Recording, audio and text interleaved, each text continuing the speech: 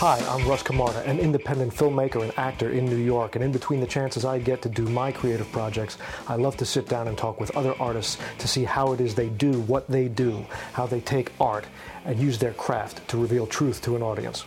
So in this series of conversations, you'll meet some people you may recognize, some people you won't recognize, but they're all independent artists, and we'll get in-depth in a long-form conversation to see how it is they do what they do.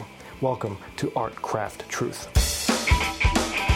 This time on Art Craft Truth, actor-writer John Grady. From being trained in the professional ballet, to the Blue Man Group off-Broadway, to countless guest spots on television and film, ultimately to writing and performing his own one-man shows.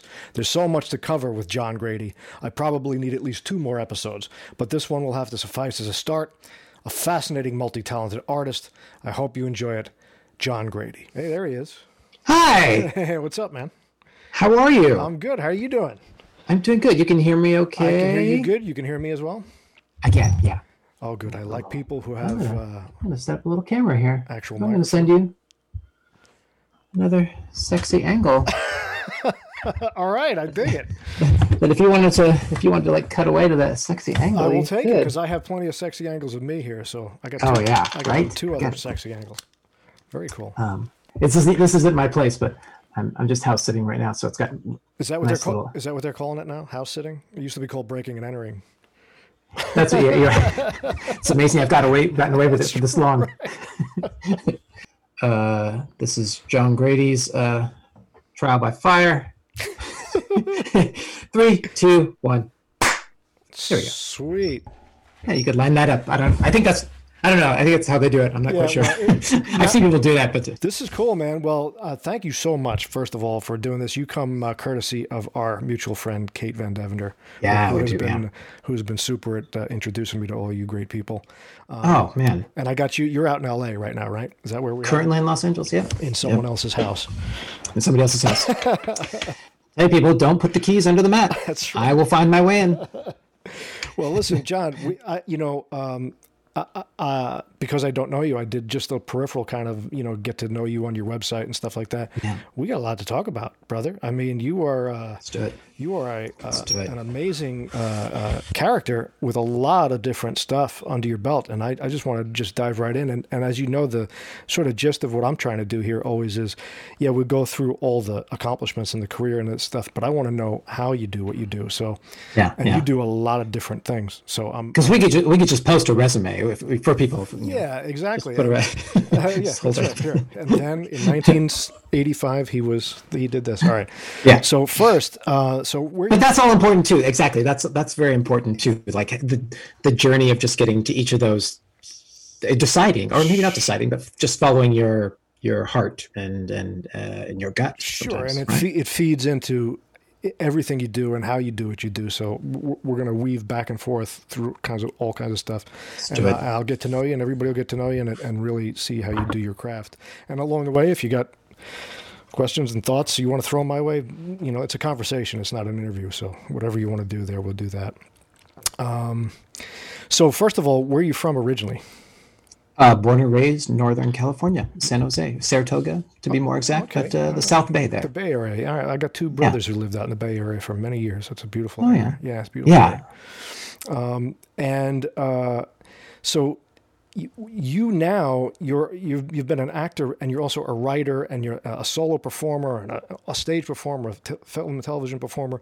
When you were a kid, was this an aspiration of yours, something you always wanted to do? Or first of all, John Grady, you're Irish? Irish. So big family? Still. Yeah, I'm number 8 of the 9. All you guys, man. 8 of 9, 9 of 10. Basically raised by wolves. Exactly. You have to fight for your. No, the dinner table was always, you wait for a fight to break out, and then while that fight is breaking out, you reach in and grab your thing, and you just keep everyone away from you. So as a kid, is this something you're thinking of? Is this a dream of yours as a kid?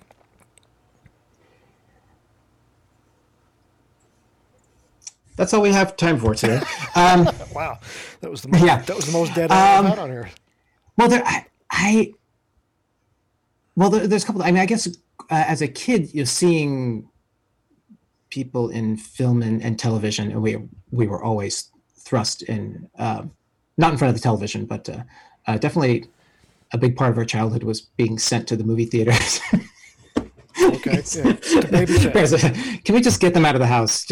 I do have this very vivid memory of going into the Los Gatos Cinema.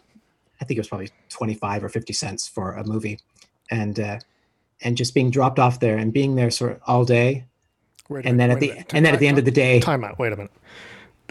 Is this like 1930? How old are you, for God's feels like, yeah, this is 25 cents were there all day. Yeah. Yeah, I think it was. Did they play the newsreels beforehand, or what was that? Yeah, exactly. Well, come on, kids. Make sure you gather up all your plastics and your rubbers and your metals and. Yeah, we go to the Los Gatos Cinema, and my memory was just sitting there all day watching movies, and at the end of the day, coming out and it being raining. That's all I can remember. I just remember the station wagon pulling up, wow, raining, and jumping back in the car. So, what was the kinds of stuff that was babysitting you at the time? What were these movies? These were all Disney films. Oh, really? Oh, yeah. Okay. All right. So they drop you off. You watch a full day of Disney and go home. And did you want to be up on the screen? Did you want to be up on the stage? What was the deal? Well, I didn't. I guess I didn't know anyone that was doing it. Right. So it didn't seem like right. It didn't seem like it was a viable career, or I didn't even know what a career was. But I did used to have dreams of being in the cast of Star Trek. I can remember that vividly from like second grade. I can remember like I knew I was in a uniform, and I knew it wasn't. I knew that it was on. I knew that I was being filmed. Right. That's what I knew. I knew that it wasn't like, oh, I'm in that world. Right. I knew that I was part of that. Wait, time out. So you were actually on Star Trek? Is that what you're saying? That's what it felt like, yes. Okay, all right, good to know, because that clears a lot of things up for me. Yeah. So when does it finally enter your consciousness as an actual viable thing? How old are you when you start to react? Yeah, not till high school, where really? Okay. A couple of gal pals say, you should try out for the musical. And you're like, okay, yeah, I'll do that. I mean, I remember giving up on the idea of being a soccer player professionally, and and then I was like, well, how about architecture? And I started getting involved in architecture and studying that design, and wow. And then I was like, oh, that seems like a lot of math. So sure, that's my thing now. Then the girls get involved in that, and you know where they're going to be. And so and you're like, what? Oh, they laugh at you when you're up here? Oh, I like that. Right. A little applause at the end. Oh, okay. More of this, please. Sweet. So I also saw that you were trained in ballet, and so that came very late. That came in. So now I'm at college. I'm at University of California, Irvine. Okay. And all the theater majors there, you have to take movement as part of your requirements. Sure. Yeah. And I remember I did have some exposure to dance. I had two older brothers that were involved in dance, a small like contemporary company that was attached with the junior college, and up in the Bay Area. So I got a chance to see them dance and perform, and I really thought I thought they were beautiful. I thought they looked right. Strong and manly, and so that was always in the back of my head. That wasn't something that I thought I would do, but I loved that image of. I love seeing them in that right. venue. So dance is one thing, ballet, is a whole other discipline. I mean, that's an intense. I do remember passing by a ballet class when I was at university, and I thought, oh, I mean, look at that. They have to do the same thing every day, again and again and again, and they're being told that they're not doing it correct. I'm like, oh, that fits right in with my Catholic upbringing. You will learn to do this better. Okay, please, more of that, please. So something about the discipline you like about. Yeah, exactly. And my father was a fighter pilot in the Navy, so I figured this was the only way I was going to get some sort of military school discipline. Wow. My version of that. So I did took 2 years of ballet, and I think for anyone with a little bit of sense of space, time and rhythm and maybe a sense of line and a little stick-to-itiveness, maybe a little obsession to be better, to better yourself all the time. Um, I think dance it made sense. That it was a good fit. Right. So at the end of that, so I've now graduated. Right. Well, let me ask you this question, because I watched go. I watched a little bit of your of one of the excerpts of one of your one man show things. Okay. Where you talk about your youth doing your foray into gymnastics.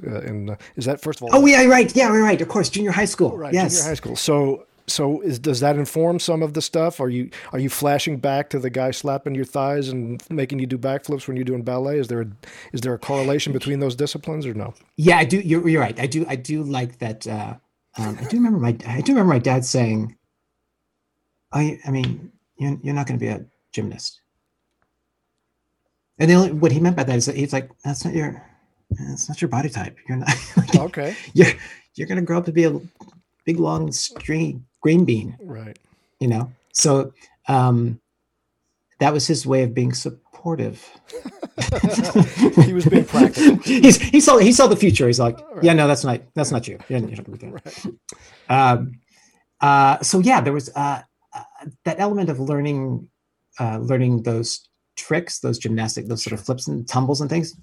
Fun, super fun. Right. And what do you take away from, before we move on to getting you out there as a performer, as an actor, and all that stuff? What do you take away from that discipline, from the techniques you're being taught as a dancer? It's a whole other. People don't understand about these different disciplines in art. Is yes, there's a common thread of truth and performance and all that stuff, but they're very specific crafts. So what do you take away from the physicalness and the discipline of learning something like ballet? To me, that's going to inform a lot of where we go from here. Yeah. I think I do enjoy that sort of structure. Structure. Okay. Yeah. Okay. I like being given a routine. And I don't think that came in grade school during the gymnastics, but I think it was a precursor to that. And also, I kind of like being the only guy that was in there.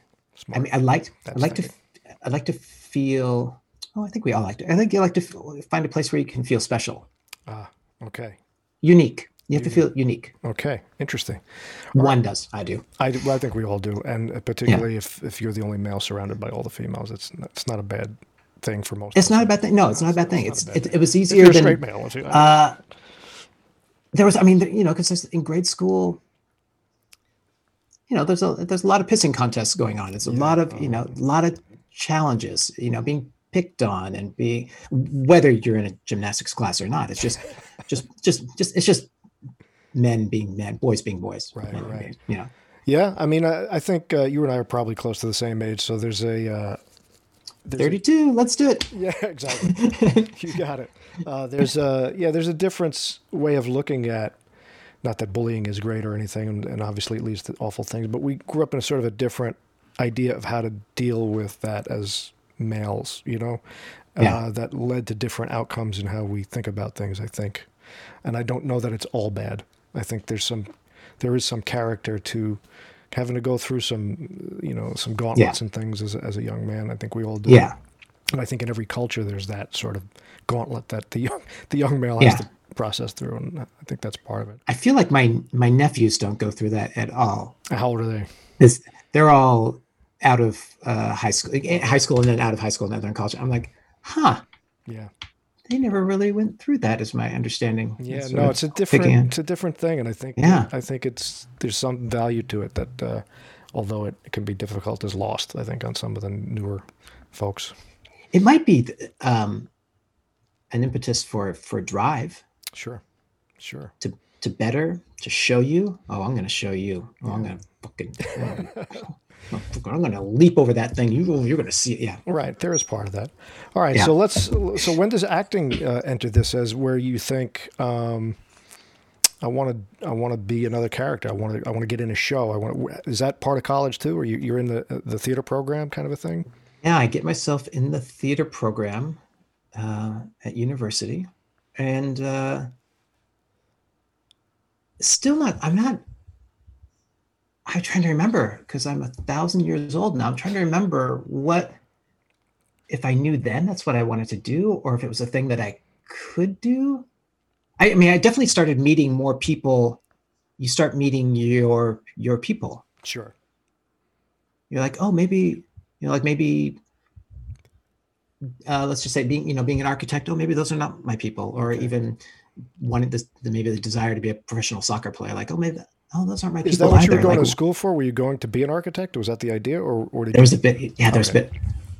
That's what my parents thought. They're not alive anymore, so it doesn't matter. So I don't know why I'm whispering. Yeah, there was definitely a part of like, yeah, I'll go there not to appease them, but also like, oh, that seems like a thing. That is something that I was interested in. Right. I do like space and carving and designing in space. Okay. Yeah, and that combined with your love of structure and discipline was it's just the math part kind of gets in the way. Yeah, exactly. Yeah. What's the first thing that happens where you're doing it? You're in a show. See, I can't even remember what was the first. Well, I'm starting to take the one or two acting classes every quarter semester, getting to see the people and what kind of stuff are they teaching you? Acting wise, are they giving you just sort of basic scene study stuff? Are they giving basic scene study stuff, the basic acting 101, right. Warming up your body, right. Doing your they're not giving silly voice specific methods or things like that yet. They're just kind of giving you basic. They were based in Stanislavski. Okay, all right, fair enough. But none of that. I couldn't tell you one of that. I'd be like, no, that is actually the method that I stick. If someone pointed out to me, you're like, oh, I'd be like, oh, I am? Fantastic. I don't. Right. I wouldn't. I just kept doing it. Interesting. So you're not at a certain point, you're not going, well, all right, here's my path. This is what I'm going to do. You're just doing it. You're just performing. Doing it. I mean, there's definitely, I do remember coming home for a summer and sitting with my dad on the couch, and we were watching. Do you remember the old PBS, like not Masterpiece Theater, but they were, but they would show play. They had plays like Matthew Broderick in had Master Harold. Okay, all right. Master Harold and the Boys, and the other was I remember seeing Kevin Bacon in Lemon Sky. Okay. And there's a scene in it where he has this. It's building all this tension about like what's happening with their son. Why isn't he falling in love with this woman? Kyra Sedgwick, actually, he marries, right? He hasn't married, right? Funny enough. But the father finding out that he's gay and that it was becoming, and so the mother can't handle it and the father can't deal with it. And there's just a huge blowout scene, at the end of the play where they're just, just exploding. And I turned to my dad and I was like, that's what I want to do. Ah. Wow. What did Dad say? Like, that's not your body type. Hey, it's not your body type. You don't look anything like Kevin Bacon. You're not tall and lanky. Right. Oh wait, you are exactly right. Kevin Bacon. That's right. Wow. So all right. So it's that inspiration to see that live performance, that other thing. And then I felt like I was that. Then I felt like I was seeing myself up there in these younger men that were doing these roles. How old were you at this point? So that's 20, 21, 22. Yeah. For most actors, that's pretty late to kind of come upon the inspiration for that. Very interesting.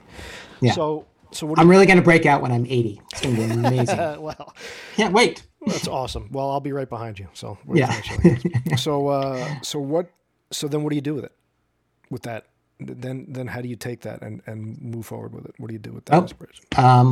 By sending out headshots and resumes to some agencies up in Los Angeles, because it was then the talk of your senior year is like, hey, when everyone's going to move to LA, you're going to do the actor thing up in LA. Right. And you're like, yeah, you got to be prepared for that, right? You got to. No one. They don't show you how to do it. They don't teach. That's nothing. None of that. They don't teach you any of that. Right. Which they really should. Yeah. That's such a big part of it.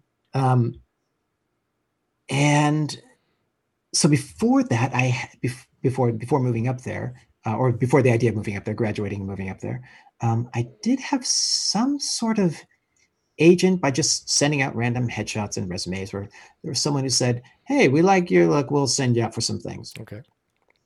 It never felt like it was. It never felt real. I never knew. Never knew what the. Everything seems really creepy and seedy.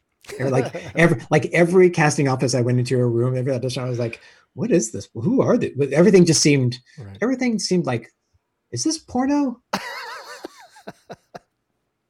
I don't think it is. All right, but everything just it seemed. I think what that feeling was it wasn't the right choice at the time. Okay. In the meantime, there's a ballet company from Canada comes down to perform in Orange County, the National Ballet of Canada. And a friend of mine who I was taking some ballet classes with at a studio, as one might do in these, out in the suburbs, this little small mom and pop studio. And he says, "Hey, I'm working as a super in this show. That's like being an extra." Okay. And in the dance world, you can be you'll be the spear holder. Okay. All right. While if they're doing a classical ballet, there's definitely some spear holders that they hire locally if they're on tour, right? And then the rest of the company dances. So my friend said, "Hey, I'm going out. I met these two girls that are in the company, and we're going out. So you want to come join us?" And I was like, "Sure, that sounds great." So I meet these women, and I start asking them about their training and where they had trained. And one said, "Oh, I graduated from the National Ballet School. It's kind of attached with the company." And I was like, "Oh, it's in Toronto?" She's like, "Yeah." I'm like, "Oh, how do I get into that school?" She's like, "Well, they have like a program there." I was like, "Okay." So I wrote the artistic directors of the company. I said, "Hey, I would be interested in, I was doing a performance at the university. I said, "Hey, would you be interested in coming to see me perform?" God, would you like to be interested in come see me perform at this college show? They're like, we're kind of busy, but that's reading into the message. But they wrote back. This is when we wrote letters. Right. And they wrote back and said, "Thank you so much for the invite. If you'd be interested in continuing your training, we can't come to your show, but there is a school up here, and they do have a program for students who have graduated from college or finished their schooling and just want to go there and train. It's the National Ballet School. It's a boarding school for kids grades 4 through 12, but they have this other program attached with the school where students can just go there and train. Well, the other students they're doing their math, science, right, architecture, and gymnastics. The rest of us just go there and we just train all day." And I was like, I need to find out if I can do this. And every day that I was there, all I did was think about getting back to LA. I felt like I had made an awful mistake. Wow. I made a huge mistake. The only thing I'm getting out of this right now is that I actually get to tell my kids someday that I actually had to walk through snow uphill to get to school. So ballet school, mind you, but I did it. Wow. Yeah, and these kids, they are dedicated. Right. They are in it, right, to win it for life. And that school is cranking out little Baryshnikovs and little Sylvie Gims. I'm like, the level is just so high. The senior boys class. So let me stop you here. Let me ask you this question. What is your thought process as a 20-something-year-old college graduate now going to another city were you planning on becoming a member of this company? What was your goal here? You just wanted to do what? Yeah, I thought maybe that was a possibility. Okay, so what happened? Where does this end up? Where do we go with this company? I don't get into the company. Okay. I auditioned for the company, and they're like, "Yeah, no, not really that interested." And I'm like, "Oh, I guess I gotta go back to LA." But you go back, but I go to Europe, and I tour around Europe around November, December is a time. At least it used to be. I don't know if it is anymore. A lot of companies were looking for dancers back then, and there's kind of like a great. Best kept secret is that you can retire with a pension as a dancer with companies in Europe. Oh, wow. There Yeah. you go. That's good to know. I think it's a little late, but maybe I'll give it a shot. Yeah, you should give it a shot. So in your mid now 20s to heading to your late 20s, you're a dancer touring Europe. How long did you do that for? I just went to audition for companies. I went there for 2 weeks, end of November, beginning of that December. Went to wherever you went with a group of people and you ran into them at an audition. And if you didn't get hired with that company, they said, "Hey, listen, I think they might be hiring some people over at Frankfurt Ballet." You're like, "Okay, well, let's go there." So you jump on the train, you go to Frankfurt. You're like, "Oh, I think some people are looking for some dancers in Wiesbaden." You're like, "Great, now go down to Wiesbaden and audition for that company." Audition, all around Europe. And it brings me all back to this one company, Ballet du Nord in the north of France. And I go and I audition there. And at the end of it, the director says, yeah, we have a space available if you would be interested. And I'm like, I'm moving to Europe. Wow. Starting my dance career. Fast forward a couple months later, I get a call in Toronto while I'm still at the school, finishing up the school. And it's a new, or they're board members. And they said, hey, we just want to let you know that we got rid of our artistic director, and we know that he had done some hiring, and we're actually not going to be hiring people. So I went, oh, there we go. Dreams dashed. It's done. It's done. It's done. Right. I'm going to go back to LA. I'm going to go back to LA. So what a fascinating experience to, I mean, you're on a very specific track to be a working dancer, to do that, and now you're heading back to LA with the idea of being an actor. Is that what that was the idea now? The dancing is just sort of a tool now, you're going to put that in the bag, and yeah, and you're going to be and a friend said, hey, why don't you coming down to New York? Hey, we're here auditioning for Ballet British Columbia in Vancouver. You want to come on by? And I was like, oh, yeah, sure, why not, I'll go. I get a contract offer with Ballet British Columbia in Vancouver. So I'm not going to LA. Okay. Not second there. I moved to Vancouver, and I danced with the company for 3 seasons. Wow. All right. Boy, I'll tell you, it's like I'm dealing with battling Floyd Mayweather. I can't quite catch the. There's too much. There's probably too much story. Just when I think you're going to weave right, you weave left. It's hard to it's hard to imagine. All right, so now what we're going to get into is, and what we're starting to see early on here is the variety of your career. I mean, you're the like I said, you're my age. You're another great example of, had I put the work in, who I could have been. You've been a theater performer. You've done guest spots on network television, network episodics, and HBO, and film roles, and you're a storyteller, doing your own one-man stuff. All of these things, in and of themselves, are these very different sort of branches of what we do. And you've touched on them all, and I want to get to how we got to them all. So you're now diverted from LA to Europe to New York to back to Toronto and dancing. You danced there. At what point does acting kind of finally grab hold of you and pull you out of the dance world, where it becomes your job, because of all these things you've done? Is the theater the thing that grabs you first? Is it Los Angeles and television that grabs you first?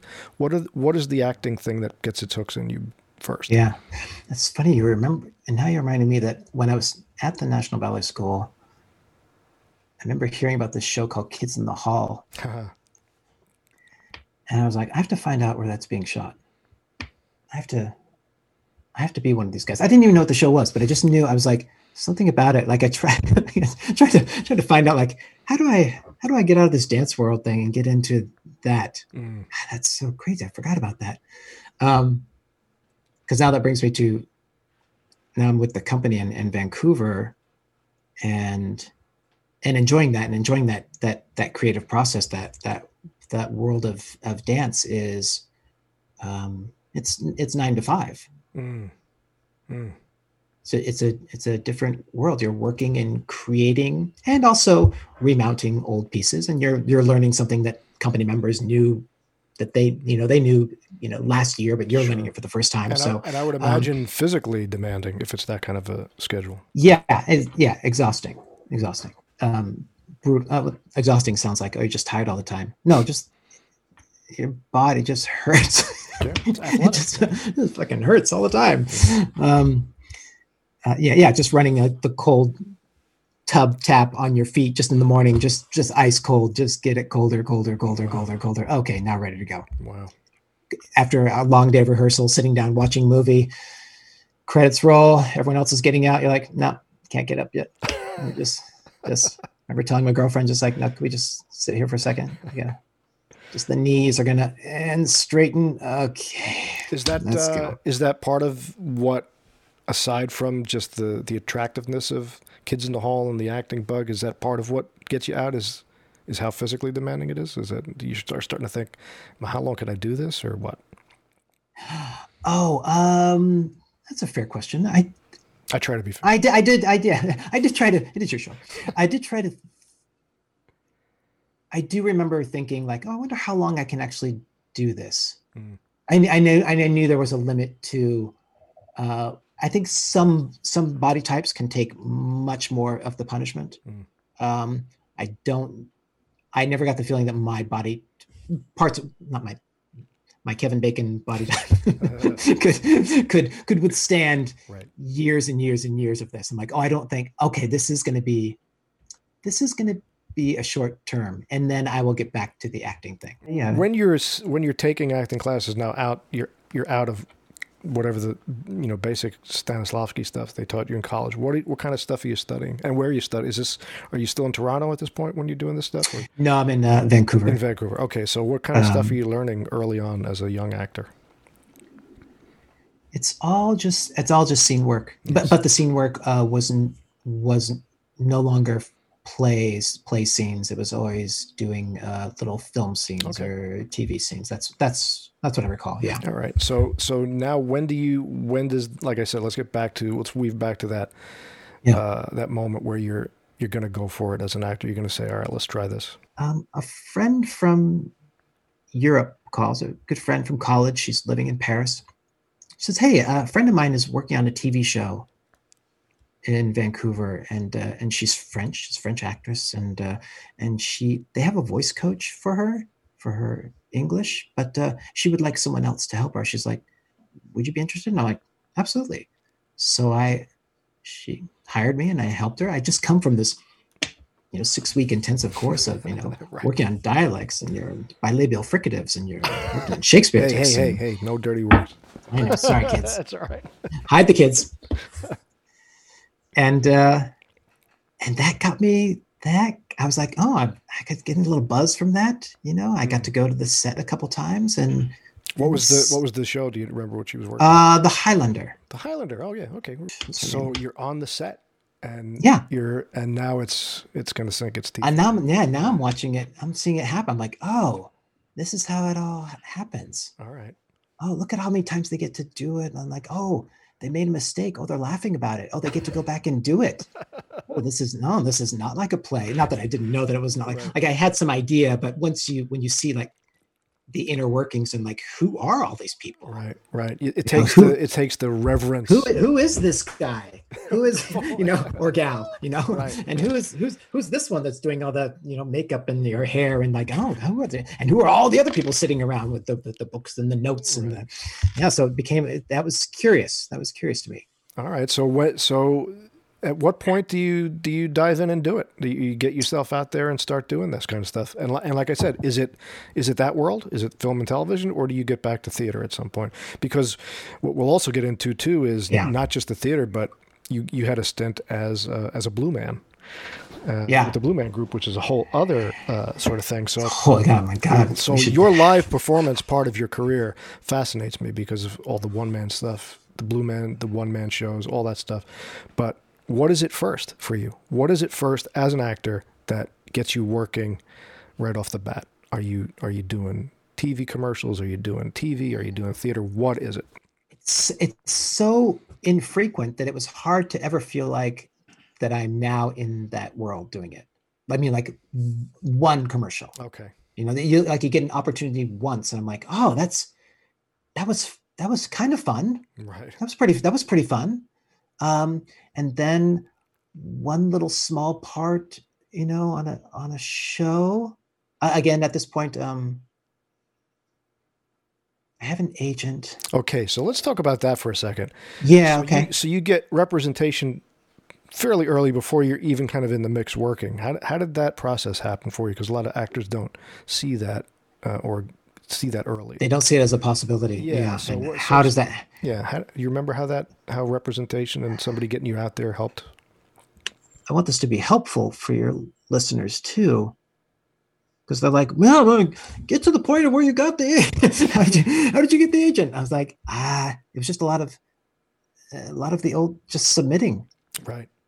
Right. Well, it's honestly, yours is the lesson from earlier in your life where you didn't set these targets. You just kept doing it. If you just keep doing it and you just keep pumping away, things have a tendency to find you. You know what I mean? So there are other people who have these bullseyes and they're so focused on it. But your example is just keep going. Just pump it out there, and things kind of the opportunities find you. And maybe keep moving. Yeah. I mean, like physically location. I don't know. I wouldn't poo-poo that for anyone who moves to say like New York or here in LA, and they're just like, man, I'm here and I'm going to stay here and I'm going to make it happen. I'd be like, that's great. That's not necessarily for me. Okay. I have to kind of follow. Go where the work is. I guess following your gut about it, but only following my gut if an opportunity came up. And I heard that there was going to be this remounting of Showboat, that a company in Toronto was putting together. That production was going to make its way to Broadway and was going to set up Broadway. And I was like, that is how I get back to one of the big theater, film, television cities. Right. I'm an American citizen. Thank you, Canada. I've been up here for 4 years. That's enough. That's enough for me. Down to Canada. Let me get back and get me set on track. So I go and audition for it. They're auditioning in Vancouver, and even though the show's going to be in Toronto, they're also auditioning in Vancouver. And I go to the audition, and they go, "Yeah, I'm not interested. Would you be interested in our production of Phantom of the Opera that's been on tour?" And I was like, "Oh, isn't that thing like 5 years old already?" Like it just seemed like old, like it seemed old. Right. And they go, "Well, there's one dance role in the show, and you'd be right for that." And I'm like, I don't know. I've been in this world of creative process, and I've left that musical theater world behind. So and then they say, "Well, it pays this much," and I'm like, "I'm in." There you go. Paying job. That's what gets paying job. I was like, "Great, fantastic." So you tour with Phantom. How long did you do that? 2 years. 2 years. 1 year on the tour, and then they had a permanent show in Toronto, and my role opened up at the show in Toronto. And again, thinking of Toronto, that's a television film town. Sure. Yeah. So then I moved back to Toronto. John, I'm going to reach into the screen and I'm going to wrestle you to the ground at this point because I have tried to pull you with all my might out of the dance, and you keep pulling me back in. So let's get you. I know. Let's do it. Let's get there. For God's sake, be an actor for me, John. For God's sake. Yeah. Let's start last week then. Okay. So what eventually gets you? And again, where is it? Is it the theater? Is it film? What is it that gets you to be the actor that we all know?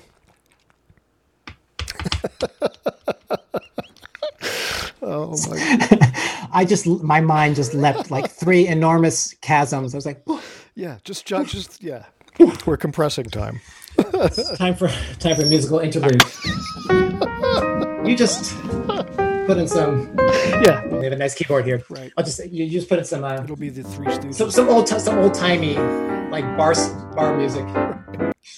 have you edit that in. How do we get there? I know I've seen it. I've seen the work, John. Yeah, me too. I know. I'm pretty sure. How do we get there?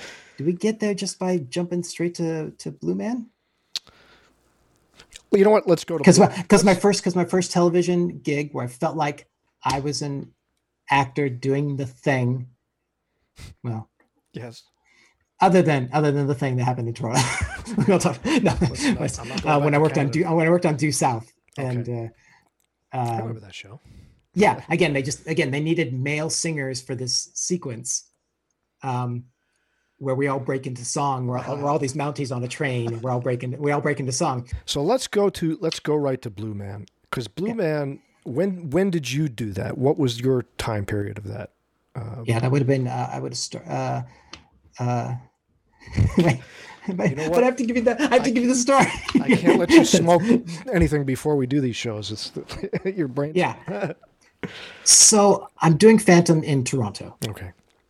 And I'm already thinking like, maybe it's time to start leaving this show and again go back. The whole time I'm thinking, got to do the LA thing. It was always the LA thing. I'm like, in the back of my mind, it's like, I've been up here now in Canada for 8 years. Time to do the LA thing. Let's get back there and go. So I arrived at the theater early. There's the Pantages Theater and the Winter Garden Theater, or the Elgin, whatever it's called. And they share the same alleyway. Walking up the alleyway, and the stage doors to the Winter Garden Theater are open. And there's a little handwritten sign on it that says Blue Man, and an arrow pointing upstairs. And I'm like, I got 15 minutes. I got 15 minutes before I need to be in wig in the costume. And I'm like, so I go upstairs and they go, and there's a couple of ladies there and they go, you here to audition? I'm like, yeah, sure. What are we doing? And then so they just put me through the little, few auditions, give me some things to do, some clowning, some drumming. And they go, great, thanks a lot. I'm like, great, see you later. Well, I get a call that they're like, hey, we want to bring you. It was like 5 of us. 2 guys from Montreal and 3 guys from Toronto, and they bring us to Boston. Blue Man had opened their show in New York, and then their second show they opened was in Boston. They said, "Hey, we want to bring you guys down. We're looking for some, and not replacements, but looking to expand our team of Blue Men." And so we did a bunch of workshops for a week, staying in Boston. From that, they hired 1 guy. They sent the other 3 packing. And they said, you, me, come to New York. We want to work with you a little bit more. So I went to New York, worked with them for a week, learned a third of the show, performed like Bald and Blue, performed like a third of the show for them. And anyone that they could bring, they brought people from the box office, like the cleaning crew, anyone who was there during the day, they just like come in and sit in the house with all the other Blue Men and the directors and the producers and the creators. And watch this guy and see if we're interested. And at the very end of it, they went, okay, man.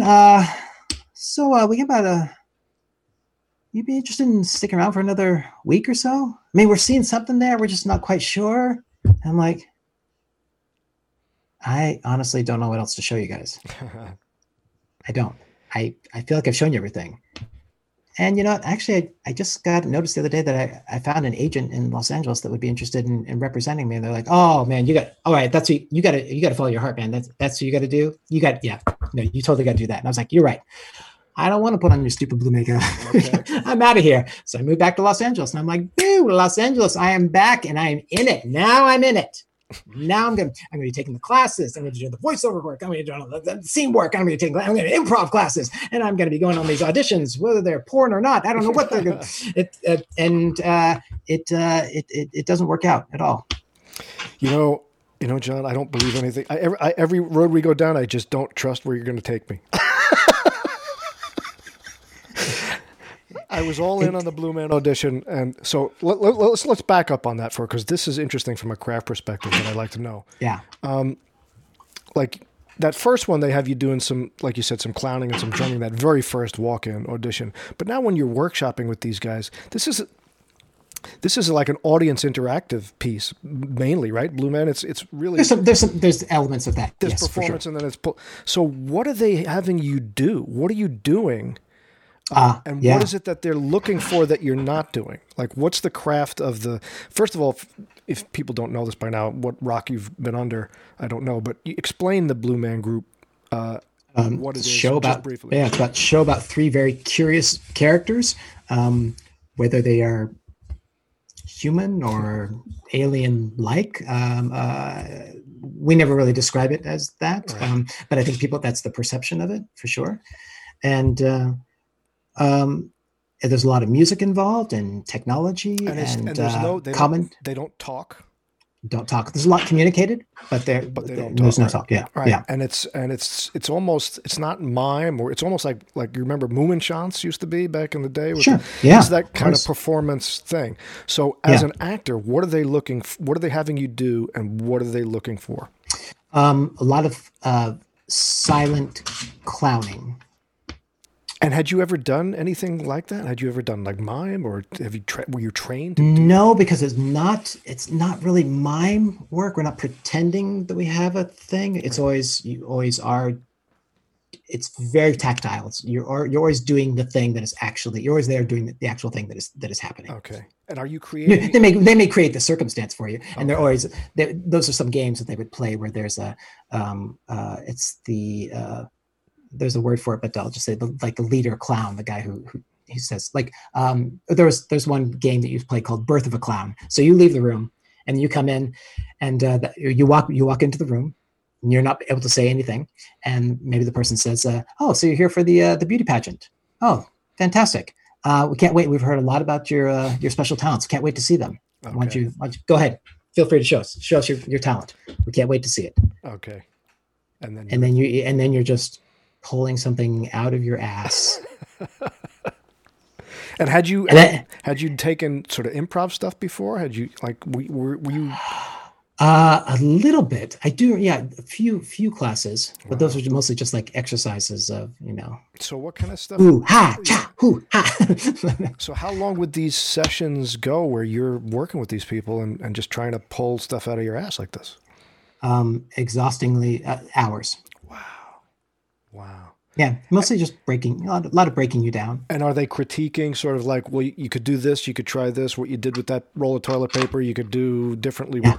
Not even that, just more like to your face. Like like when you're pulling that thing out of your ass, they go, that's your trick? Okay. Sorry, I guess we made a mistake. Sorry. Thanks for coming in. Thanks. See you later. You can go now. Wow. Yeah, no. Wow. It's cruel. And then you try something, and then you try to pull something else out. And they're like, oh, so you're being cute with us? Don't be cute. Wow. Wow. Thank you. Sadistic Blue Men. This is insane. Yeah. Yeah. It's worse than ballet.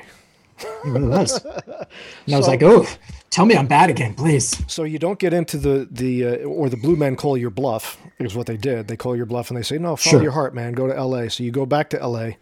Yeah. I'm assuming, and you say that didn't go well. So where does that leave us? Where are we at now? That I called them out of desperation. I was like, in 1 week, dropped by an agent, unable to find any part-time I'd done plenty of waiting jobs in my life, and I couldn't find one to save my life in Los Angeles. Not one. The car I bought was an absolute lemon. The only place I could find a place to rent was this renovated crack house in the West Village. But it was renovated, which is good. Wasn't it? After the earthquake, they just put a slop of paint over all the cracks. It was after the big earthquake there. Okay. There was like three people living there. A crack house, like it had a crack in it. Yes, it was, and actually there were crack addicts that were living there before. Yeah. So it was about almost a year to the date, and I called the guys. And I was like, they're like, hey man, what's going on? I'm like, hey, what's going on with you guys? How's things with the show in New York? They're like, great. How's things in LA? I'm like, oh, it's going fine.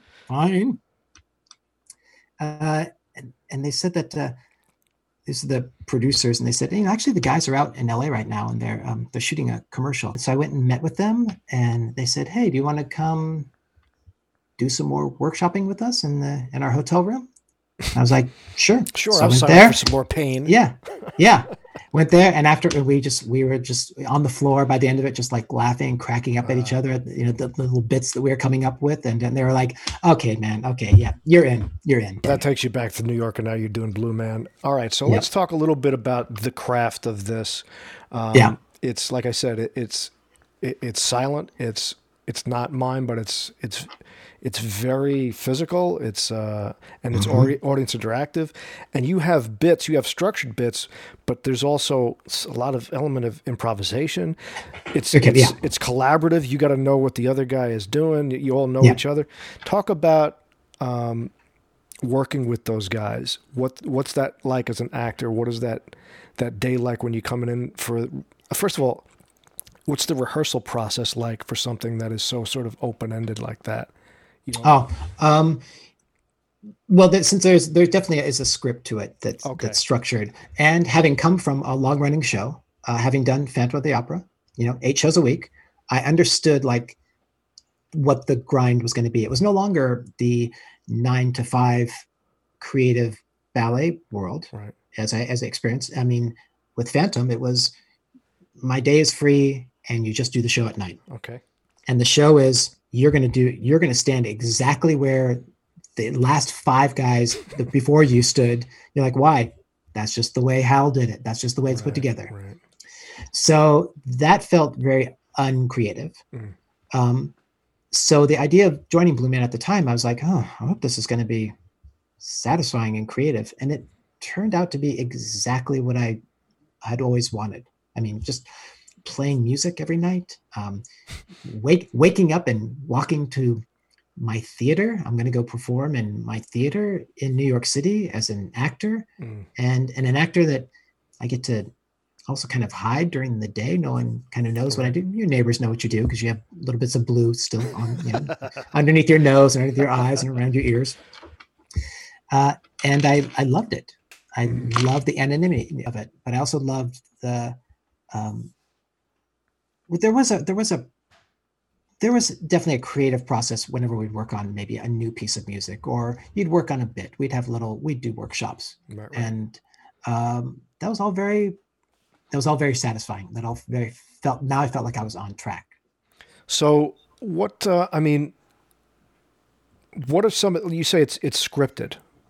Yeah. So you go into a night, are there different shows or do you guys put together like a show for a couple of weeks, or what's a season like? No, it's definitely a show that has evolved over the years, but it's definitely a set show. I mean, like these are the music pieces you'll play. These are the bits with the audience that'll happen. Right. And there's a little bit of flexibility as to how that audience member might respond. But after you've done it a majillion times, you're like, you pretty much know how it's going to go. So let's but then you have to wrestle with, keeping that fresh. Let me talk about, you said the musical bits you have to do. You said there was drumming. What are the skills? Did you have to learn skills for this or did you come in with this stuff or what? Yeah, you had to learn some basically just accented 16th notes. Okay. As far as drumming. So it's not like playing a kit, a jazz drum or something like that. So it's not, again, anyone with a little bit of drive, right, a little bit of musicality. I think it's not an impossible show to learn. And are the guys that are in there teaching you this, or are you coming in with your own? Yeah, there are other Blue Men and the creators who you're workshopping with and learning it day in, day out. They always say they want to take their time. They're like, we always rush when we put a new guy in, but with you, we're going to take our time. And we're just going to, maybe it'll be over.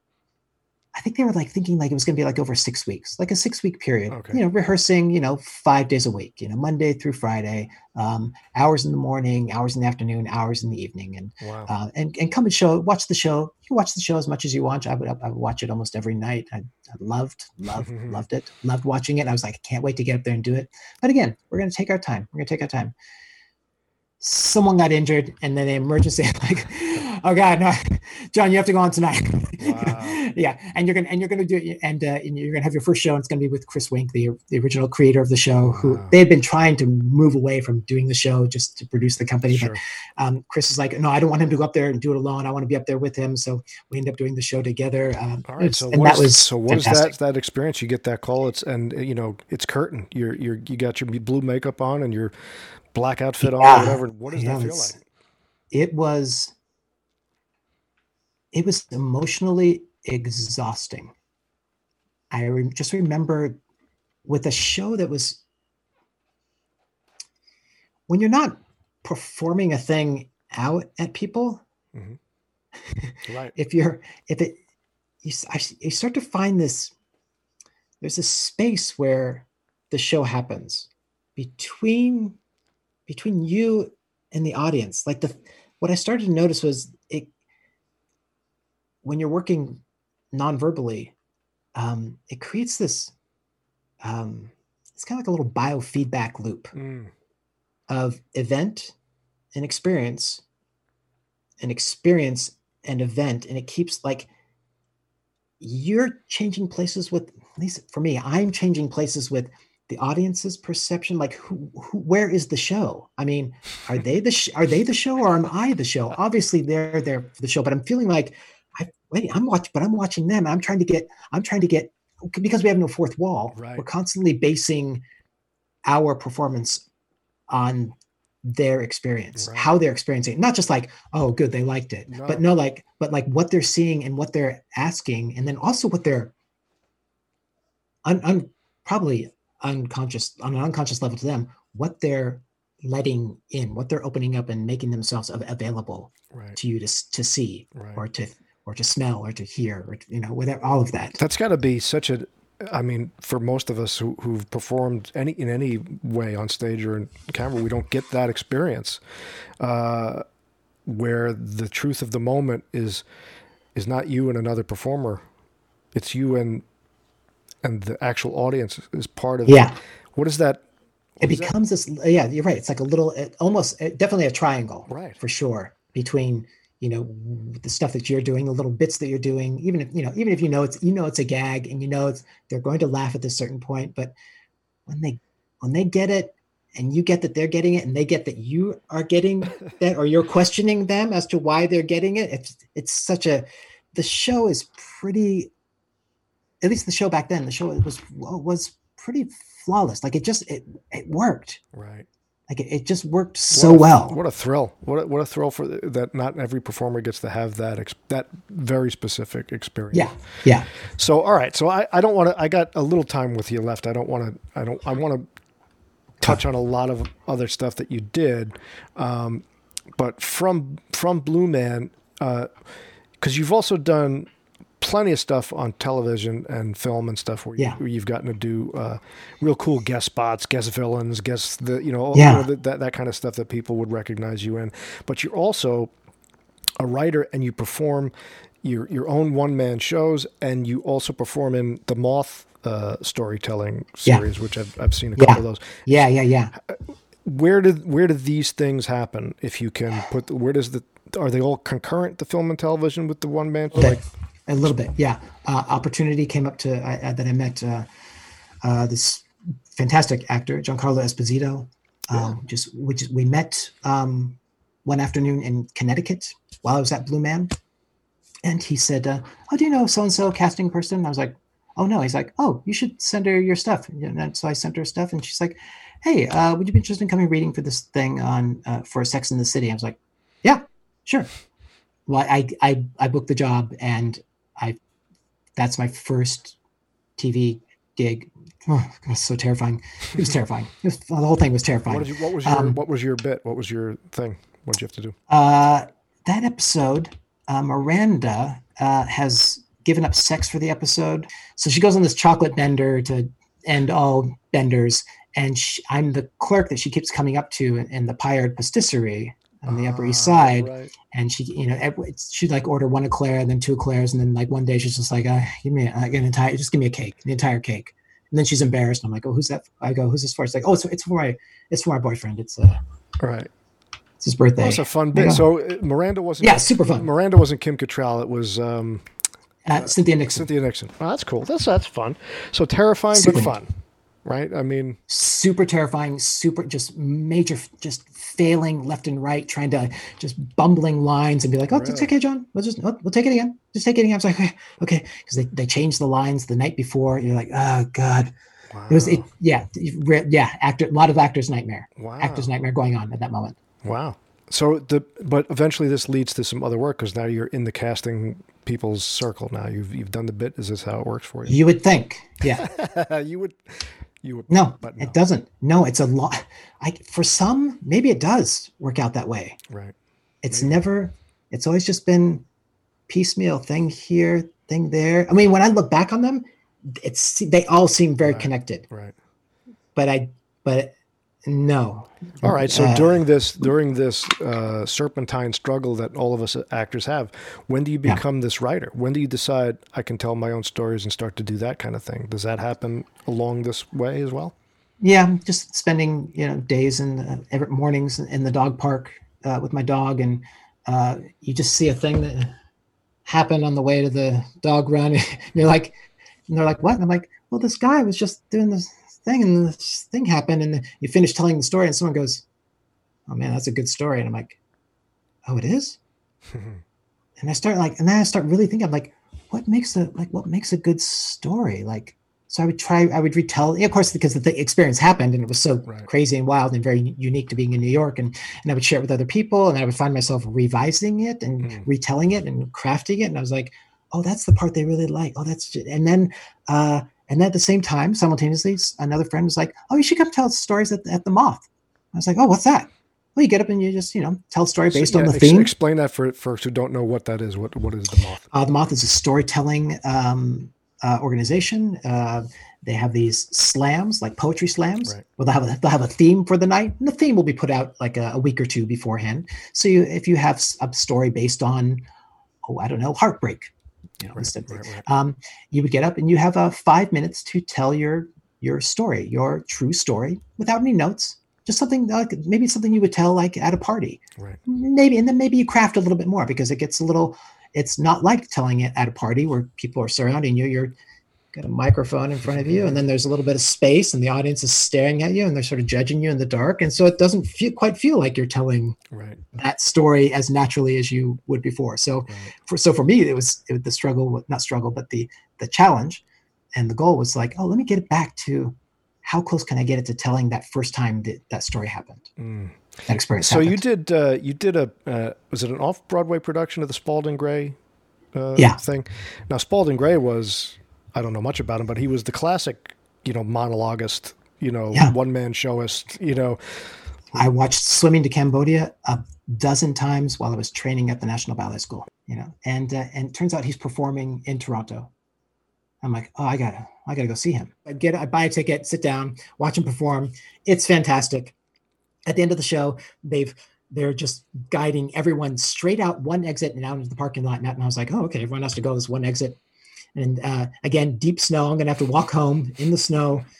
So freezing cold, February in Toronto, ice everywhere. But I'm like, I gotta go pee before I go. And so I go back. I'll just use the bathroom in the lobby. So I walk around to the front of the theater and I walk in. And I've walked into, it's a private reception for Spalding.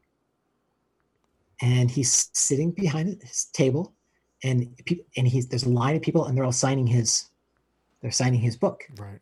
And the only thing I have on me is I started keeping a little tiny journal when I moved to Canada, because I have some interesting experiences up here, I think, that I should write about. This is, again, before I'm not thinking stories at all, but I'm just like, my observations of living in another country, for the first time. And I'm doing this thing, writing, I want to write about it and understand it someday, And so I go up to him and I hand him my journal. Everyone's been handing him his book for him to sign.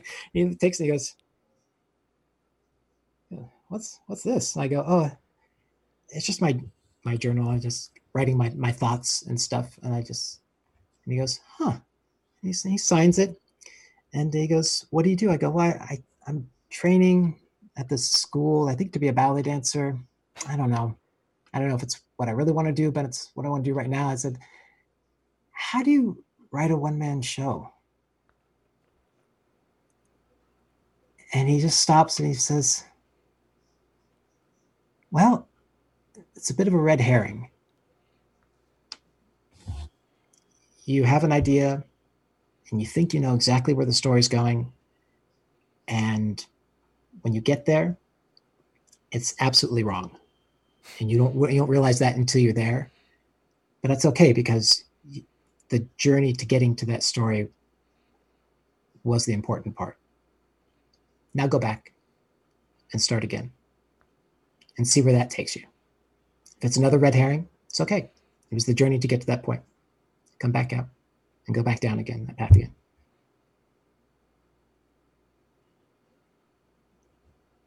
When I went and auditioned for the show, they were looking for an understudy in New York years later.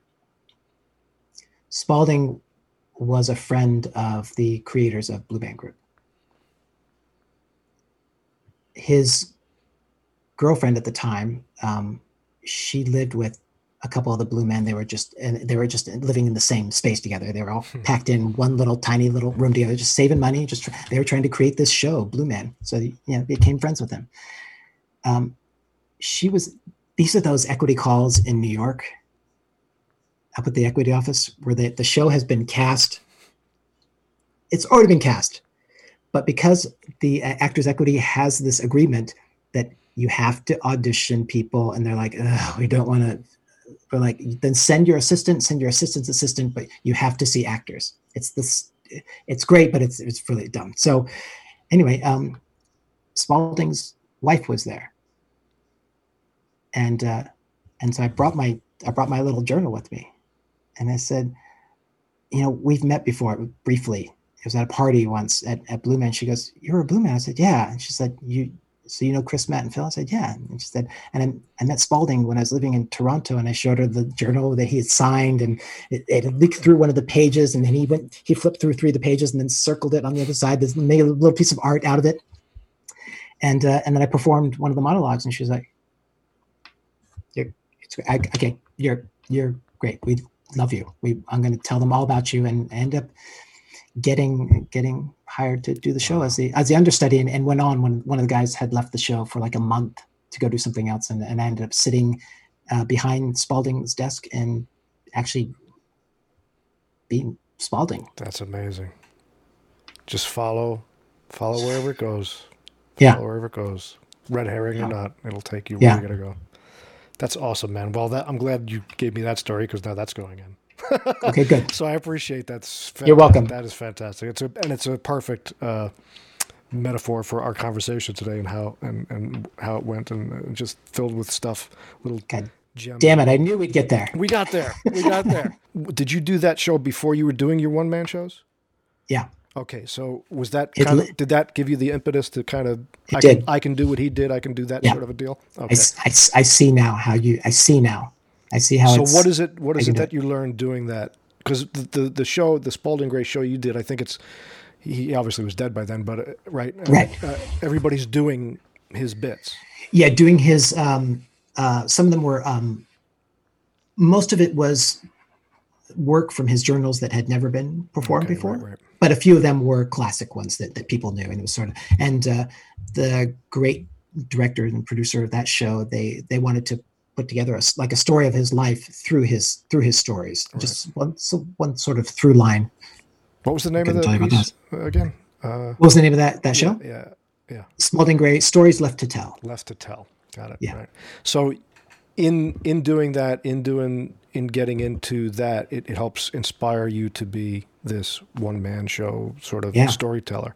What is it about that did that? What said, I can do this. I can put this up. After I had been telling stories at the Moth, a friend of mine, because a couple of them were similar in theme. They're sort of like my misadventures with my dog. Right. No time. And I thought, I wonder if there's a way to put these stories together like Spalding did, and make, if there's a through line to the very end of this, of our time together, the time we spent together. Right. And so I gave it a try, and when I was in Los Angeles. Yeah, so it takes me out of New York, and now I'm out in LA here. Not a shock. Yeah, not a shock at all. The time travel. Yeah, the passport itself is just. Yeah, exactly. And then a friend told me about. She said, "That's a great show." She's like, "You should do the Fringe Theater Circuit Festival." I was like, "What's that?" She was like, "Well, there's all these Fringe festivals." And then I remembered I had seen some. I went to one once when I was up in Canada. Two friends of mine that had a clown show that I had seen, and I just thought they were hysterical and brilliant and amazing. And I thought, oh, maybe this will get me closer. This will be something to do during the downtime, because most of them are during the summer months. Right. And if there's nothing going on in LA, then why not? So, all right, this is some stuff I want to talk about here, is the craft of this, because you're telling personal stories. And I got to watch a little bit of some of the excerpts you have on your website, which will tell everybody where they can look at that stuff. But so you're telling personal stories, but you're scripting it, right? Mm-hmm. Is it written? Are you writing it down? It's not just extemporaneous. This is the part where we talk about this, because there are cues. There are, lighting cues. Lighting cues, sound cues. Exactly. So you're writing it out as a script, and then memorizing it as you would a script. Yes, exactly. Interesting. For me, it was. I have. There are some people that I know along the Fringe circuit tour that are solo performers, right. And there are a few of them that are just like, they just wing it. They get up there. They know what their show is, ish, but they just kind of just do it. And for them, it kind of it changes. But for me, I'm like, oh no, it's got to be the same. Once again, that structure. For me, mine's more like a play. Yes, it's going to be more like a play. Okay, and that goes back to, because you need that sort of structure, that framework to stand on. It definitely works for me. Yeah, that's what works for me. So when you're doing it, does some of the fourth wall that you lost, that you got rid of for Blue Man, does that happen? Do you interact? Yeah, that's exactly. I don't necessarily interact, but I'm definitely sharing all of that directly with the audience. Okay. And there a fourth wall will go up if I'm then in conversation with someone sometimes. Okay. So in conversation with an imaginary character. So it would just like, whoop, it'll just appear, and then whoop, it'll disappear again, and I'm talking with the audience again. No, yeah. And how many of these shows do you have? I've written 3 and performed in 2 or 3. Wow. They're 3-hour-long shows. That's very cool. So what was the first one? Was the first one the dog? Yeah. One? Yep. So what was the first, where was that, and when did you do that? Wow. Where did you get to do it? Let's say that. Oh, okay. The first would have been the Orlando Fringe Festival. And then what kind of house did you walk into? Like, okay, yeah. So the Fringe, the way that works is, you submit, or you enter, and it's just a lottery how they draw who they're going to be the performers. Right. And the venue, you have no idea what your venue is going to be until you get there. You'll know like a month before they let you know you're going to be in this space, and you're going to have 3 lights, or you might have the nice theater space, and you're going to have a lot of lights and good sound. So you just never know. Right. So you're constantly having to reshape it every city you go to. Right. If you're lucky enough to get in on enough cities. Now, as an actor, again, it's personal, but are you performing a character? Or, I mean, like Werner Herzog, as a documentary, would call it the ecstatic truth. It's kind of truth a little enhanced, or is it just what you see is what you get? How are you approaching it as an actual actor? Even that's a fair question. I try to be fair. Try to be fair. It's time for another musical interview.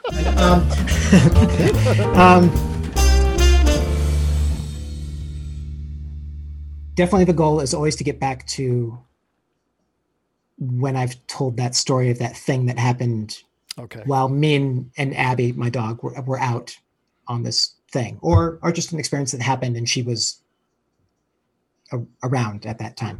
A little bit what you said about Werner Herzog. Yeah, you're adding a little pizzazz to it. A little bit, but also because the show Little Pussy I do remember some response from people that are like, wow, you got picked on a lot as a kid. And I'm like, oh, I should be not careful of that, but just be aware of when you're stacking a bunch of stories together, it's really impactful. And you're like, there was lots of space where in that time in your life that nothing was happening. So it doesn't seem all that hugely dramatic, but when it's all compressed like that, it can seem, you have to, one eye would have to be cognizant of that. I mean, oh my God, I remember when I finally got to do Dog Years, that was the dog show, in Vancouver, and I got a proper theater, like all kinds of lighting, and there was a backdrop that opened up, and I remember the lighting designer was like, he's like, oh, do you want some lights on the back? I was like, what do you mean? He goes, and he opened up the scrim, and there's like this beautiful white scrim, and I go, oh, that would be that's nice. And it would be nice is if at the very end, last moment, why don't you just keep some lights up on behind me, and then just fade the light out on me, but then you just see the silhouette of me on stage. That would be, I think that'll be nice. That'll be really, that'll be nice and poignant. It destroyed the audience watching the show. I mean, because it's sad, obviously. You can imagine. That was be the end of our time together, the end of her life. I mean, people are like, "Oh, it's a very moving story," but with that lighting, oh God, it was like driving a Panzer tank over school children holding flowers out to offer it. And just watching them just like crush. So maybe a little too much zazz on that one. It's a little bit too, but it was so, I mean, amazing. Just the power of learn about the subtlety of lighting, the power of lighting, or even using music. It can really, it's really powerful, and you can just a dash. And what do you think about that? Just as a human being, as an actor, when you're performing a role and you connect to the truthful parts of yourself that are in that character, and then the audience resonates with it and all that stuff, and there's this certain thing you get. But now it's you. Yeah, I love it. You're the character, and this is your truth. Yeah. And what does that feel like? I love it. I love it. Can't get enough of it. That's awesome. Yeah. Are you working on any new ones, or you? There's always one. Yeah, there's one that's brewing. And and if it starts to really show itself, then I'll start to write it down. I kind of don't set out to do a show. I just wait until things start speaking to me, or if someone else speaks to me. If I just tell a thing and someone goes, "Oh, that's a good story," I'm like, "Oh, duly noted." Right. Yeah. Well, I just got a couple minutes before we wrap it up, so I just want to throw in just a couple more things. We'll just kind of rapid fire rattle them off, because during all this, while you're performing this one-man show and you've come from the theater, you're starting to do television and stuff, and like I said, you've done a lot of guest spots and some stuff in feature films. Just resume stuff. What are some of the shows that we may have seen? There's some of the network episodic type stuff where you were, it was like CSI stuff. Well, this last season was Perry Mason. Oh, that was great. The HBO one. Yeah, that's great. Yeah. Holy shit, that's right. Yes. Yeah. Good show. Yeah. Yes. That was good. That was a good day. That was a good day of work. And it's not always that fun. Sometimes it's fun. Where did they shoot that one? Where did they shoot that Perry Mason? We shot that episode. My scene was in South Pass. Okay. All right, cool. All right, so Perry Mason. Yeah. And what before that? What are some other things? I saw you there was Criminal Minds, but that was years ago. Yep. Again, that was all. That's all kind of fun and it's crazy making, because those shows just like move really quick, and as an actor, you're like, you have very little time. Yeah. I wish I had more day on all of these shows. I wish I had more days on all these shows, because it always feels like you're arriving that first day of junior high school. Right. And you're just trying to figure out who everyone, what everything is, and yours, it's just moving quick. Yours is a guest spot, or it's a guest criminal, or it's a guest whatever. Yeah. It's and everybody else has got their shtick. Like they got their thing. And you're just trying to figure it out. They're like, John, this is your hut that you hide out in the forest. Okay, ready, go. You're like, what? Okay, well, that's not where I would reach for a thing. Let me. You just want? Can you just have 3 minutes to like sit in the space? I think you, as an actor, you should really demand that more. Like just taking charge of your space if you can without getting in people's way. But yeah, those shows, they move like crazy, and you kind of want to. You want to get out of the way, but you also want to. You want to take your time and take your place, and that's hard. Yeah. It's so hard. Yeah. It's so hard. It's so hard to feel it out. So, what's happening in your career right now? Where like what are the things that are on the horizon? Zero. Well, that's all of us right now. There's nothing going on. But I mean, nothing going on. What would you like to be? You want to do more of the that one man show stuff, or like where do you? I mean, I hesitate to ask you where you want to go because it'll take a left turn if I do that. But it will. I know. I'm very cognizant of that right now too. Where would you like to go? What do you want to do? If I do another one man show, the fringe circuit is also kind of hard to it's a lot of work to just break even. Yeah. If you made a little bit of money, a little more money, then it would feel like it was worth it. But it's hard when you're breaking even to feel like it's actually worth it. And where do you want to present these things? I mean, the creative person in me will always find a way to perform it someplace somehow. Right. For sure. And as far as film and TV, there just needs to be more of it before I can decide whether or not I really like it. Well, the landscape is different now too from, when you started, when we all started. It's, there's just so many, Hulu and Netflix and Amazon, and everybody's got an original programming wing of whatever they're doing. So there's got to be more outlets to at least get work. Am I wrong? You're right. There's a lot of work out there. Okay. I don't know who's getting it. No, I read for plenty of them. But for me, it's more just, I want to just feel like I want to feel like I'm with the ballet company. I want to feel like I'm with the ensemble of Blue Man. I want to feel like we are together making a thing happen on more than just a one afternoon, a one long day shoot. Right.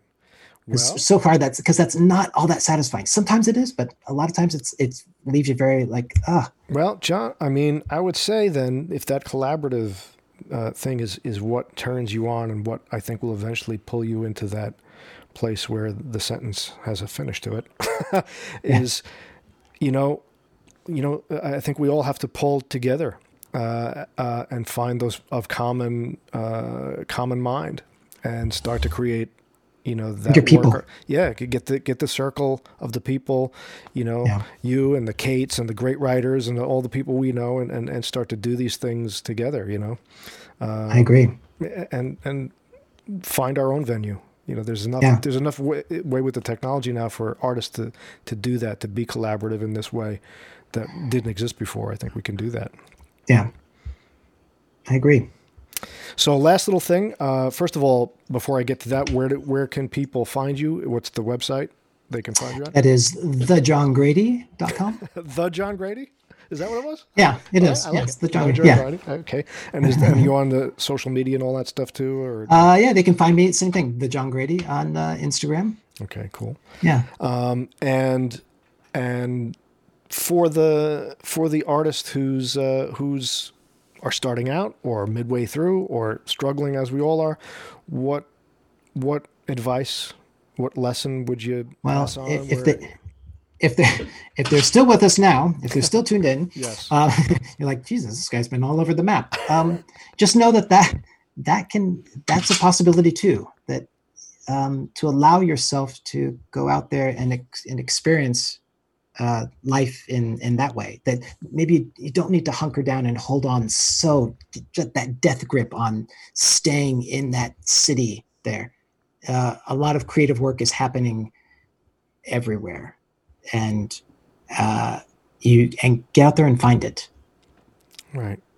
Excellent, John. Thank you so much for giving me this much time. And oh my God, thank you, Russ. Super entertaining, super fun. It was really, really a trip. And like I said, you are what a career example for the working actor. You've gotten to do so much of so many different kinds of things.